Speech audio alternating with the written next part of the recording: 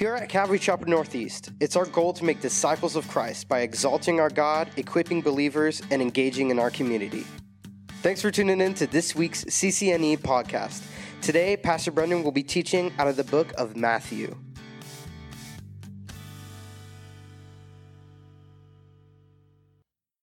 We're going to continue our study in Matthew chapter 4 today. We will be in Matthew chapter 4, verses 12 through the end of the chapter in verse 25.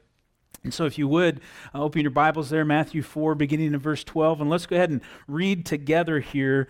Let's go and read the first, let's read verse 12 through 22 together. Now when Jesus heard that John had been put in prison, he departed to Galilee. And leaving Nazareth, he came and dwelt in Capernaum, which is by the sea in the regions of Zebulun and Naphtali, that it might be fulfilled which was spoken by Isaiah the prophet, saying, the land of Zebulun and the land of Naphtali by the way of the sea, beyond the Jordan, Galilee of the Gentiles. The people who sat in darkness have seen a great light, and upon those who sat in the region and shadow of death, light has dawned. From that time, Jesus began to preach and to say, repent, for the kingdom of heaven is at hand. And Jesus, walking by the Sea of Galilee, saw two brothers, Simon, called Peter, and Andrew his brother, casting a net into the sea, for they were fishermen. And then he said to them, follow me, and I will make you fishers of men. And they immediately left their nets and followed him. Going on from there, he saw two other brothers, James the son of Zebedee and John his brother, in the boat with Zebedee their father, mending their nets. And he called them, and immediately they left the boat and their father, and they followed him. You know, it's a fitting song for us to sing here this morning, All Hail King Jesus, as a people largely the United States of America, a people that are in many respects all about our independence, right? A people who have long said we've rebelled against the crown, we've declared our independence, yet as believers, as Christians, we say, all hail King Jesus. In the minds of some people, to say all hail to a king is just utter nonsense, right? You wouldn't ever speak such words, but we know as believers in Jesus Christ that we do serve a king. And here in this passage of Scripture this morning, there is something incredible that happens here. Of course, there's many incredible things, this being the point when Jesus really begins his public ministry. Of course, when he went to be baptized by John the Baptist, that was somewhat of a declaration there of who he was. He was coming onto the scene, if you will. He was at that point willing to allow people to begin to seek after him and to follow him. But now here, as he's departed from Nazareth, he's come into the area of Galilee. He's come into Capernaum in particular. He has begun. He's begun to teach. He's begun to preach. He's begun to heal. And now here he calls. And what we see in this passage of Scripture this morning is one of the most incredible things, I think, for all of us as believers, because here, for these disciples, this was the moment when Jesus said, come, follow me. And for us as Christians, if you profess to know Jesus Christ this morning as your Lord and Savior, Jesus too has come to you and he has said, come, follow me. We have to recognize that as believers. If we are professing believers, we have been called to follow Jesus. And there are implications that come along with that. We have long said there is a cost to discipleship. There is a cost to following Jesus. For some of you, if you say, well, I don't know what that cost is, my life hasn't really changed all that much, well, then I would caution you as to whether or not you truly know and follow Jesus. There is a cost to following him. It is a cost that is worthwhile. It is a cost that is necessary. It's a wonderful thing that we gain in following Jesus, of course, but there is a cost associated with it. And I want us to consider that this morning. I want us to consider the call to follow Jesus. We read there in verses 12 through 16, it says again, now when Jesus heard that John had been put into prison, he departed to Galilee. And leaving Nazareth, he came and dwelt in Capernaum, which is by the sea. Capernaum is a beautiful area in the regions of Zebulun and Naphtali, that it might be fulfilled. Note that, because Matthew has said this before many times, that it might be fulfilled, which was spoken by Isaiah the prophet, saying, the land of Zebulun and the land of Naphtali by the way of the sea, beyond the Jordan, Galilee of the Gentiles. The people who sat in darkness have seen a great light, and upon those who sat in the region and shadow of death, light has dawned. This is an incredible passage of Scripture here, one that has for many, many years at this point given hope to people. And a few things are happening here. First, note that it says that John the Baptist has been put in prison. As we saw in chapter 3, John the Baptist did not shy away from saying things like they were, especially in his interaction with the Pharisees and the Sadducees, as he calls them a brood of vipers. This same willingness to speak the truth on the part of John the Baptist has gotten him into some trouble with Herod, and so he has been thrown into prison at this time. Now, it's around that same time that Jesus departs from Nazareth, not because of John, but it's somewhat of a simultaneous event, and he goes then from there to the Galilee region. Now, in John, in chapter 4, the Gospel of John, chapter 4, verses 43 through 45, we read this. Now, after 2 days, he departed from there and went to Galilee. For Jesus himself testified that a prophet has no honor in his own country. So when he came to Galilee, the Galileans received him, having seen all the things he did in Jerusalem at the feast, for they also had gone to the feast. You see, for Jesus, his departure from Nazareth to Galilee was, yes, prophesied. This was a fulfillment of prophecy. But Jesus himself speaks to the fact that he is not received there in Nazareth, in his own hometown. People aren't welcoming him. They're not receiving him. And so he departs and goes to an area where people are eager to hear him and to receive him. And so Jesus comes to the town of Capernaum, and this is where much of his ministry will be conducted. And as we will see here, this is where he begins to call his disciples. Now let's consider a couple more things for a moment here. Matthew says that where Jesus goes here is once again the fulfillment of prophecy. Now we'll consider that piece next, the actual fulfillment, but first let's consider the locations themselves. Here at the beginning of this section of Scripture, and as well as there in the end, in verses 23 through 25, even there at the end of the chapter, you don't have to turn there, but it says Jesus went about all Galilee, teaching in their synagogues, preaching the gospel of the kingdom, healing all kinds of sickness, all kinds of disease among the people. It says that his fame went throughout all of Syria, that they brought to him all sick people who were afflicted with various diseases and torments, and those who were demon-possessed, epileptics and paralytics, and he healed them. Great multitudes followed him from Galilee and from Decapolis, Jerusalem, Judea, beyond the Jordan. Why do I mention that here this morning? Well, here in this small passage of Scripture here, Matthew speaks to the fact that geographically what Jesus is doing here is significant. In fact, in terms of the places that were mentioned, he essentially covers all of Israel with his ministry. And so he is covering all of these areas, what some would consider the good neighborhoods and the bad neighborhoods. In fact, it's no coincidence that he begins his ministry in what would be considered more of a bad neighborhood. And look also here in verse 15, and this gives credence to that. It says, Galilee of the what? The Gentiles. This is where Jesus begins his ministry. The Savior of the Jewish people, the Messiah, the long awaited by the nation of Israel, yet he goes to a place of Gentiles to begin his ministry. That says something about God, okay? That says something about his character. That the kingdom of Jesus is being inaugurated in an unexpected place amongst unexpected people.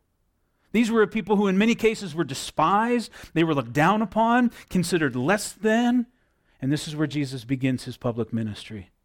This tells us a lot about how our God operates. And further then, this is a fulfillment of prophecy, as Matthew mentions, okay? Now, it was Isaiah the prophet who spoke these words in Isaiah in chapter 9, verses 1 and 2. This prophecy comes from Isaiah chapter 9, specifically verses 1 and 2, as Isaiah writes, Nevertheless, the gloom will not be upon her who is distressed, as when at first he lightly esteemed the land of Zebulun and the land of Naphtali, and afterward more heavily oppressed her by the way of the sea beyond the Jordan in Galilee of the Gentiles. The people who walked in darkness have seen a great light.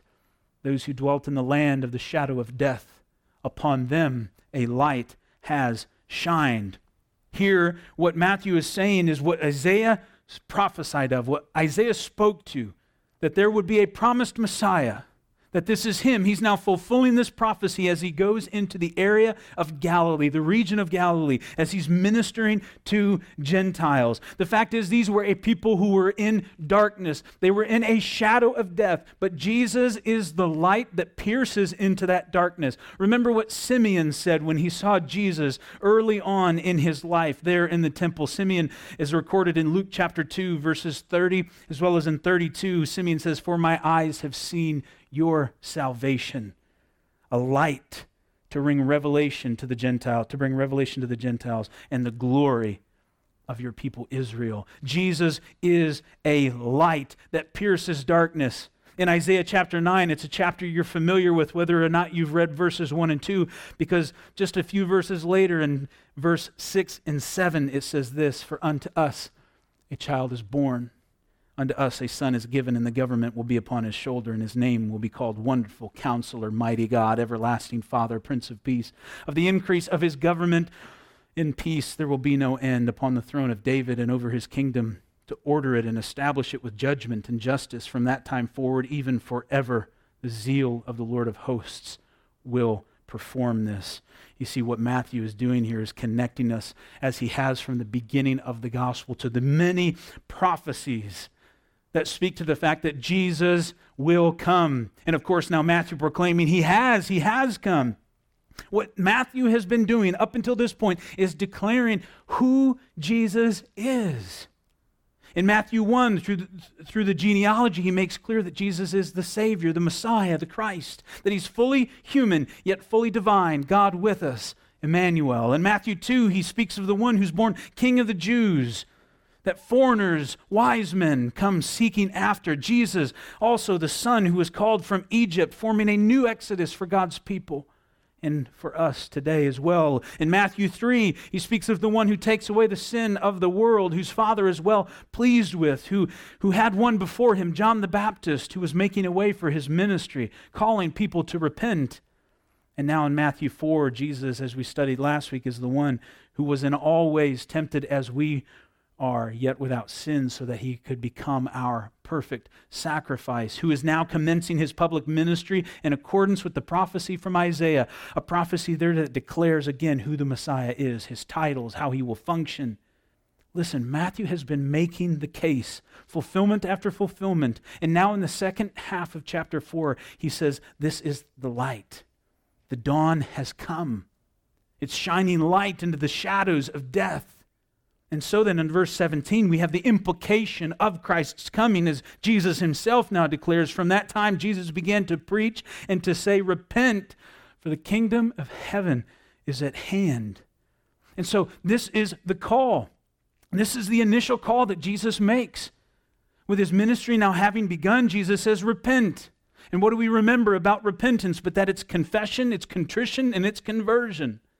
It's awareness and confession of our sinful state. It's contrition, which is brokenness over that sin. And it becomes more than just an awareness when you find yourself before a holy and righteous God and the fact that your sin separates you from God. And in that moment, then, it turns to conversion, which is either initially believing on Jesus Christ as your Lord and Savior, or if in an ongoing act of repentance to say, I need to turn from this. As God reveals things in your life and in your heart, you say, okay, I'm not going to give myself to this anymore. Now, we know that Jesus in this area, he was received gladly. People were responding because they began to understand and receive who he was. And this is the first real point for us to consider here this morning, is that Matthew has been working for 4 chapters to declare who Jesus is. And now it's come to a point, as we will see next, where the invitation comes to follow him. But it starts first with understanding who he is. Do you know who Jesus is this morning? Those here, those watching online, those who will watch later, do you know who Jesus is? Do you know him? If you say yes, I believe that Jesus is the Son of God, he's the Savior of the world, he came to die, he rose again, belief in him means the forgiveness of my sins, it means right relationship with God. Well, then the fact is, you look at him and you say, the evidence is overwhelming, I believe on Jesus Christ as my Lord and Savior. Then as we will see, you must follow him. That's the implication. If you say, I know who Jesus is, when you come to a right understanding of who Jesus is, it means you follow. Anybody who doesn't follow doesn't rightly understand who he is or rejects it altogether. And we need to understand, as believers this morning, we need to understand, what does it mean to follow him? Because many people want to call themselves disciples of Jesus Christ, but are you really? Are you really a disciple? Because, look, we have this perfect example here in the first 4 men that he calls. In verse 18, we read, "And Jesus, walking by the Sea of Galilee, saw 2 brothers, Simon called Peter, and Andrew his brother. They were casting a net into the sea, for they were fishermen." That's what these men did. That's probably how they would have introduced themselves in many cases. That's how they were known. And they were fishermen. And he says to them, "Follow me, and I will make you fishers of men." And they immediately, it says, left their nets and followed him. Immediately. Going on from there, he saw 2 other brothers, James, the son of Zebedee, and John, his brother, in the boat with Zebedee, their father, mending their nets. And he called them. And immediately they left the boat and their father, and they followed him. As Jesus is beginning to minister in this area and he begins to assemble his ministry team, as we saw there in verses 23 through 25, he had begun to teach, he'd begun to preach good news, he'd begun to heal people. And these are the marks of Jesus' ministry, and people are believing in and following him. And at this point, Jesus comes to these 4 fishermen, and they have an encounter that they never expected. Now, it might be difficult for some people at just first reading here to go, man, all he does is he says, "Follow me," and boom, they just follow him.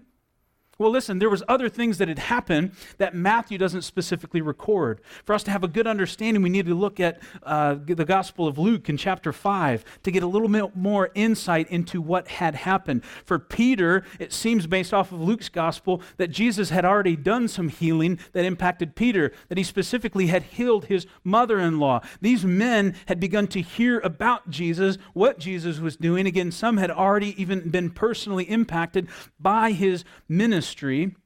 And in Luke, in chapter 5, in the beginning of the chapter, in verses 1 through 11, beginning of verse 1, it says, "So it was, as the multitude pressed about him to hear the word of God, that he stood by the lake of Gennesaret. And he saw 2 boats standing by the lake. But the fishermen had gone from them and were washing their nets. Then he got into one of the boats, which was Simon's, and asked him to put out a little from the land. And he sat down and taught the multitudes from the boat. When he had stopped speaking, he said to Simon, 'Launch out into the deep and let down your nets for a catch.' But Simon answered and said to him, 'Master, we have toiled all night and caught nothing.'" Okay, so here in this moment, you have to understand that Simon and his brother Andrew, as well as it seems his friends there, John and James, that they had been out fishing all through the night. In the early morning, they had been out fishing, and they had caught nothing. They were tired. They were worn out. They had heard about Jesus. They saw Jesus teaching. There was a personal experience with Jesus, yet there was obviously still unbelief. As Peter responds to Jesus here and calls him Master, there's a sense of respect there, but not him necessarily viewing Jesus as Lord. And Jesus commandeers the boat. And maybe Peter just considers this somewhat of a welcomed relief. He can just stop for a moment, or other. Maybe he's totally put out by the fact, I just want to finish up what I'm doing. I just want to get this work done. But you're making me get in the boat here and assist you in teaching. Who knows what's going through Peter's mind? Then after all of that, Jesus is done teaching and he says, let's go out a little deeper. I want you to cast your nets. We've already washed our nets. We've already cleaned our nets. We're done with this. We're over this. But nevertheless, I'll do as you say. So Simon answered and said to him, Master, we have toiled all night and caught nothing. Nevertheless, at your word, I will let down the net. And when they had done this, they caught a great number of fish. That's an understatement. It was such a great number of fish that their nets were breaking. So they signaled to their partners in the other boat. They called over to James and John to help them. And they came and they filled both of the boats so that they began to sink. Such a catch of fish that the boats are beginning to sink in the water. This is so significant. And when Simon Peter saw it, he fell down at Jesus' knees, saying, Depart from me, for I am a sinful man, O Lord. For he and all who were with him were astonished at the catch of fish which they had taken. And so also were James and John, the sons of Zebedee, who were partners with Simon. And Jesus said to Simon, Do not be afraid. From now on you will catch men. So when they had brought their boats to land, they forsook all and followed him. It gives us a little bit more insight as we read that here to what Matthew gives us in his gospel. But the stories are both the same with just a little more detail, and it makes a little bit more sense now how in this moment, Peter in particular comes to the realization of who Jesus is. And when he rightly understands who Jesus is, he says, I will forsake everything else to follow you. That is the implication to those who rightly know and understand who Jesus is. And so it was at this point when they had had an encounter with Jesus and they came to know who he was that their life was changed and they began to follow him. There are a lot of people today who say that they know Jesus, but the fact is their lives aren't different and they aren't following him. And these people, I would say, I don't know for sure, it's not for me to judge, but I would say based off of that, they don't know Jesus. When I surrendered my life to Christ, my life changed. My life was different. The people who had known me before I knew Christ versus those who knew me after, they knew that my life was different, that I had changed. It says here that when Jesus said, follow me, he didn't say, tell people you believe in me and then come to church on Sundays occasionally. No, he said, follow me. And what Scripture tells us is that it was immediate that they dropped their nets, they forsook everything, and they followed him.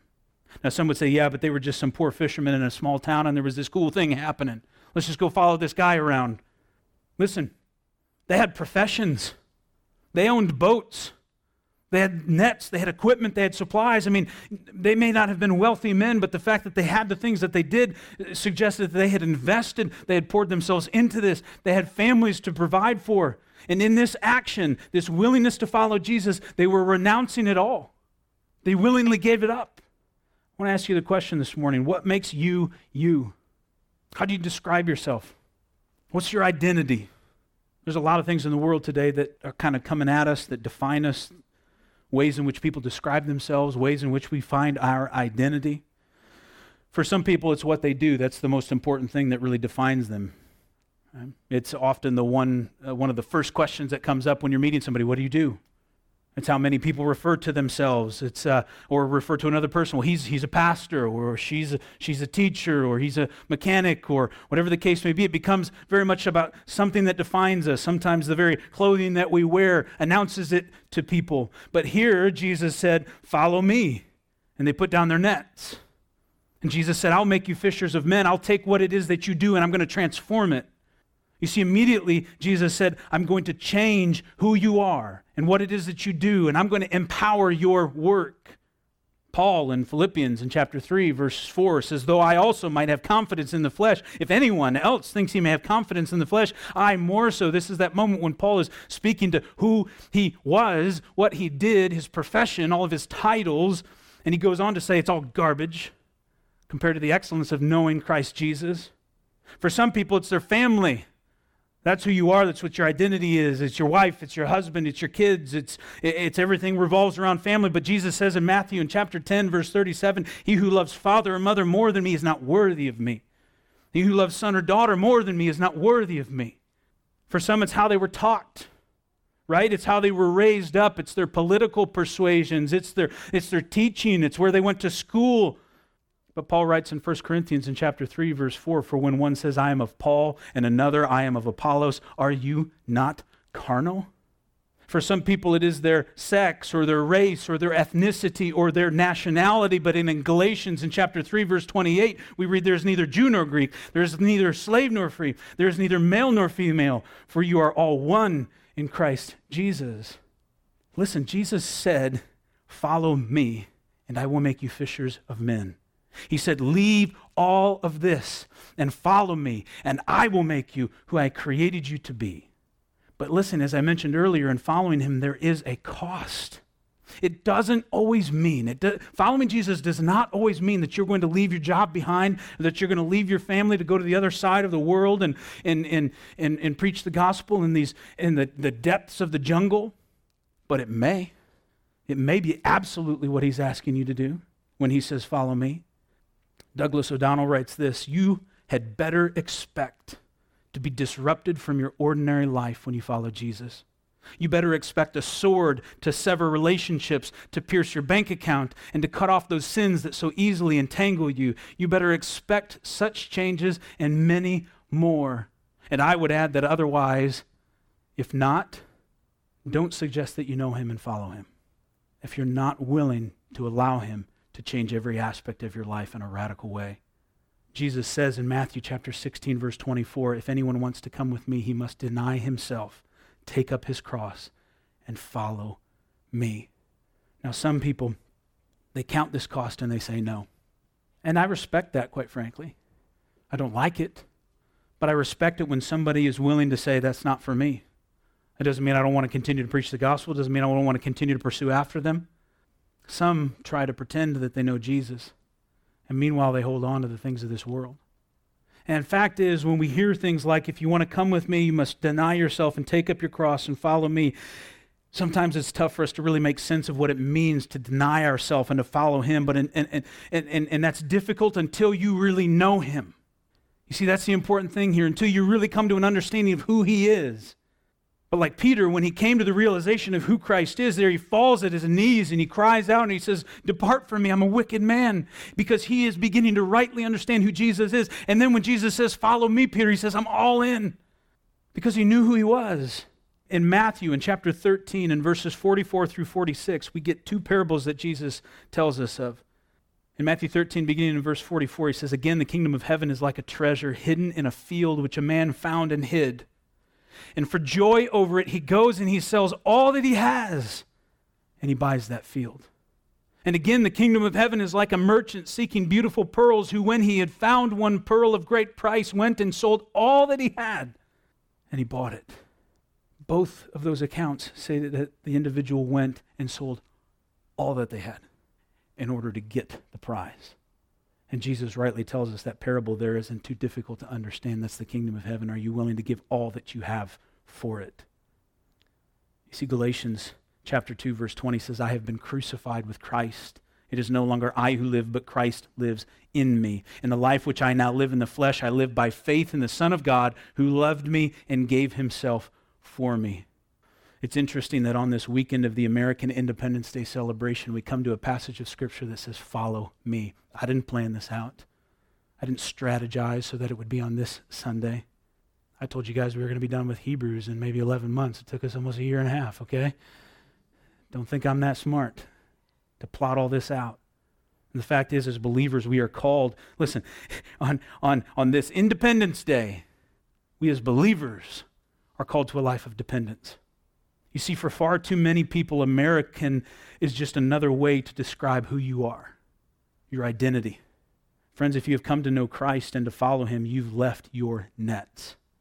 And you need to between you and God, decide, what net am I still hanging on to? What thing about my identity am I still hanging on to, still seeking to put there and as a way to describe who I am, even as a Christian? Friends, what is first in your life? What's first in your life? Your family, your profession, your politics, your country? Or is it Jesus? Are you willing to break from these things, these nets that we still hang on to, and in allegiance and dependence say, I belong to Jesus. It is no longer I who live, but Christ who lives in me. This is not my life, it's his. It's not my will, but his. It's not my desires, but his. Listen, independence is an idol. I'm not saying anything about the 4th of July. That's history. Too often we've tried to bring it into the church. I'm saying about independence in general, which is sort of bred into us as Americans. It's part of our DNA. Independence is an idol. Christians are called to dependence. We think we've rebelled against the crown and declared our independence. And in the eyes of men, yes, we have. But as believers, we've simply shifted our allegiance from a king of this world to a king of the universe, to the king of the universe. And his name is Jesus. Do I think this country is pretty great? I sure do. I think we're blessed. I think this is one of the greatest nations in the world. Those who would think otherwise haven't traveled much. And I hate to see what's happening to it. But the fact is, this is not my home. Well, that's not very patriotic, Pastor. Sure it is. You know what the definition of patriot is?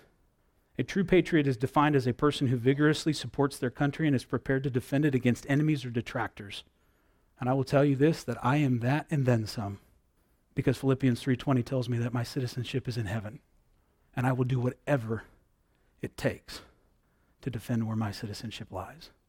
I will do whatever it takes to defend the word of God, which is coming under attack. And this is my Declaration of Independence. This is my Constitution. And so at times, in order to defend this, it does mean engaging in this world, especially for the means of protecting religious liberty. Don't misunderstand me this morning. But I must never forget that this is not my home. The church, friends, the capital C church, is not an American institution. It has long thrived in this country because of how blessed we are. But the church is not of this world, and as such, it transcends borders. And that's what I love about the church, because I can go anywhere in the world, and I can meet real believers, and it can feel like we've known each other our entire lives. The church, rather, I would submit to you, is like an embassy. It's a safe haven no matter where you are in the world for its heavenly citizens. And it's time that we start realizing that about who we are. Turn with me to John chapter 6, and I'll close here as Pastor Bobby comes up to lead us in communion. In John chapter 6. In verse 64 through 69. Here Jesus was teaching again, and it was at this moment that many disciples, you've heard this passage before, many disciples turned away because what they heard Jesus say was just too difficult. It was too hard for them to hear. It was too difficult for them to continue to follow Jesus. What he was calling them to, the nets that they were holding on to, as Jesus began to teach them more and more, as they spent more time with Jesus, they realized, I'm not putting this down. I have other things that I'm going to go to.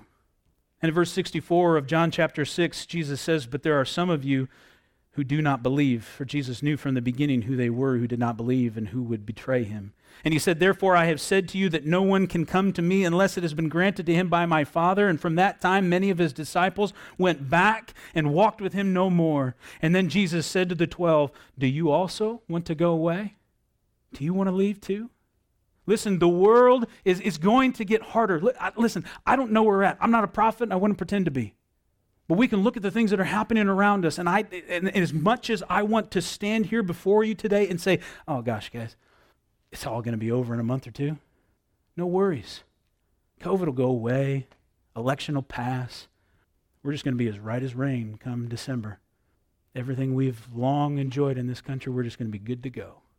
I'd love to be able to encourage people who are longing to hear that promise. That's not a promise. Nowhere are we guaranteed that. The only thing that I can say with confidence is that things are going to wax worse. Persecution is going to increase. It's not about persecution starting. It's going to get worse. It's already started.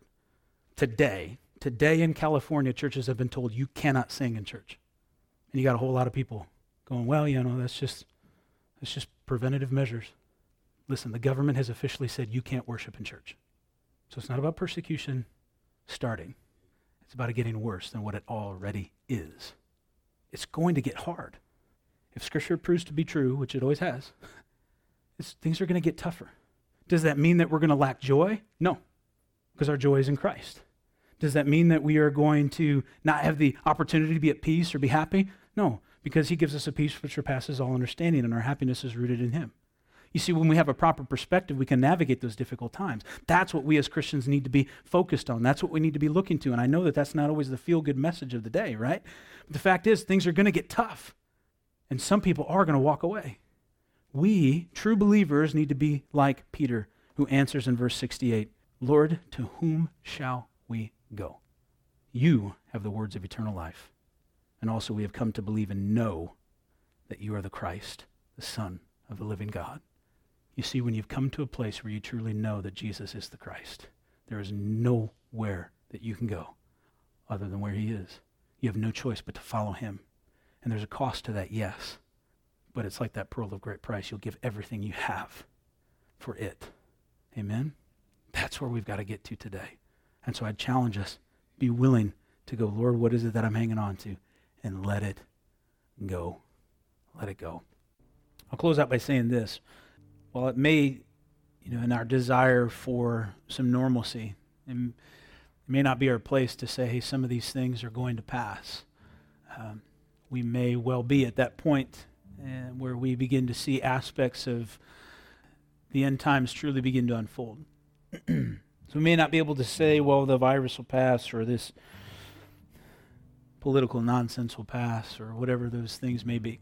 But we can absolutely say, and I can with confidence stand before you today and look you in the eye, and especially to children, and to say, but it's going to be okay. Everything is going to be okay. Because of exactly what Pastor Bobby just shared, because of what we considered in his word this morning, because of what Pastor Jimmy prayed, because we serve a God who is on the throne, who is above all things, who continues to meet us right where we are and minister to us and care for us, who has begun a good work in us and each and every one of you who belong to Christ. And he'll be faithful to complete that work. He'll see us through to the end, just as he called us. He'll see us through to the very end, to where we're with him in glory. And forever we'll be, never apart from him again. And so, yes, it will be okay.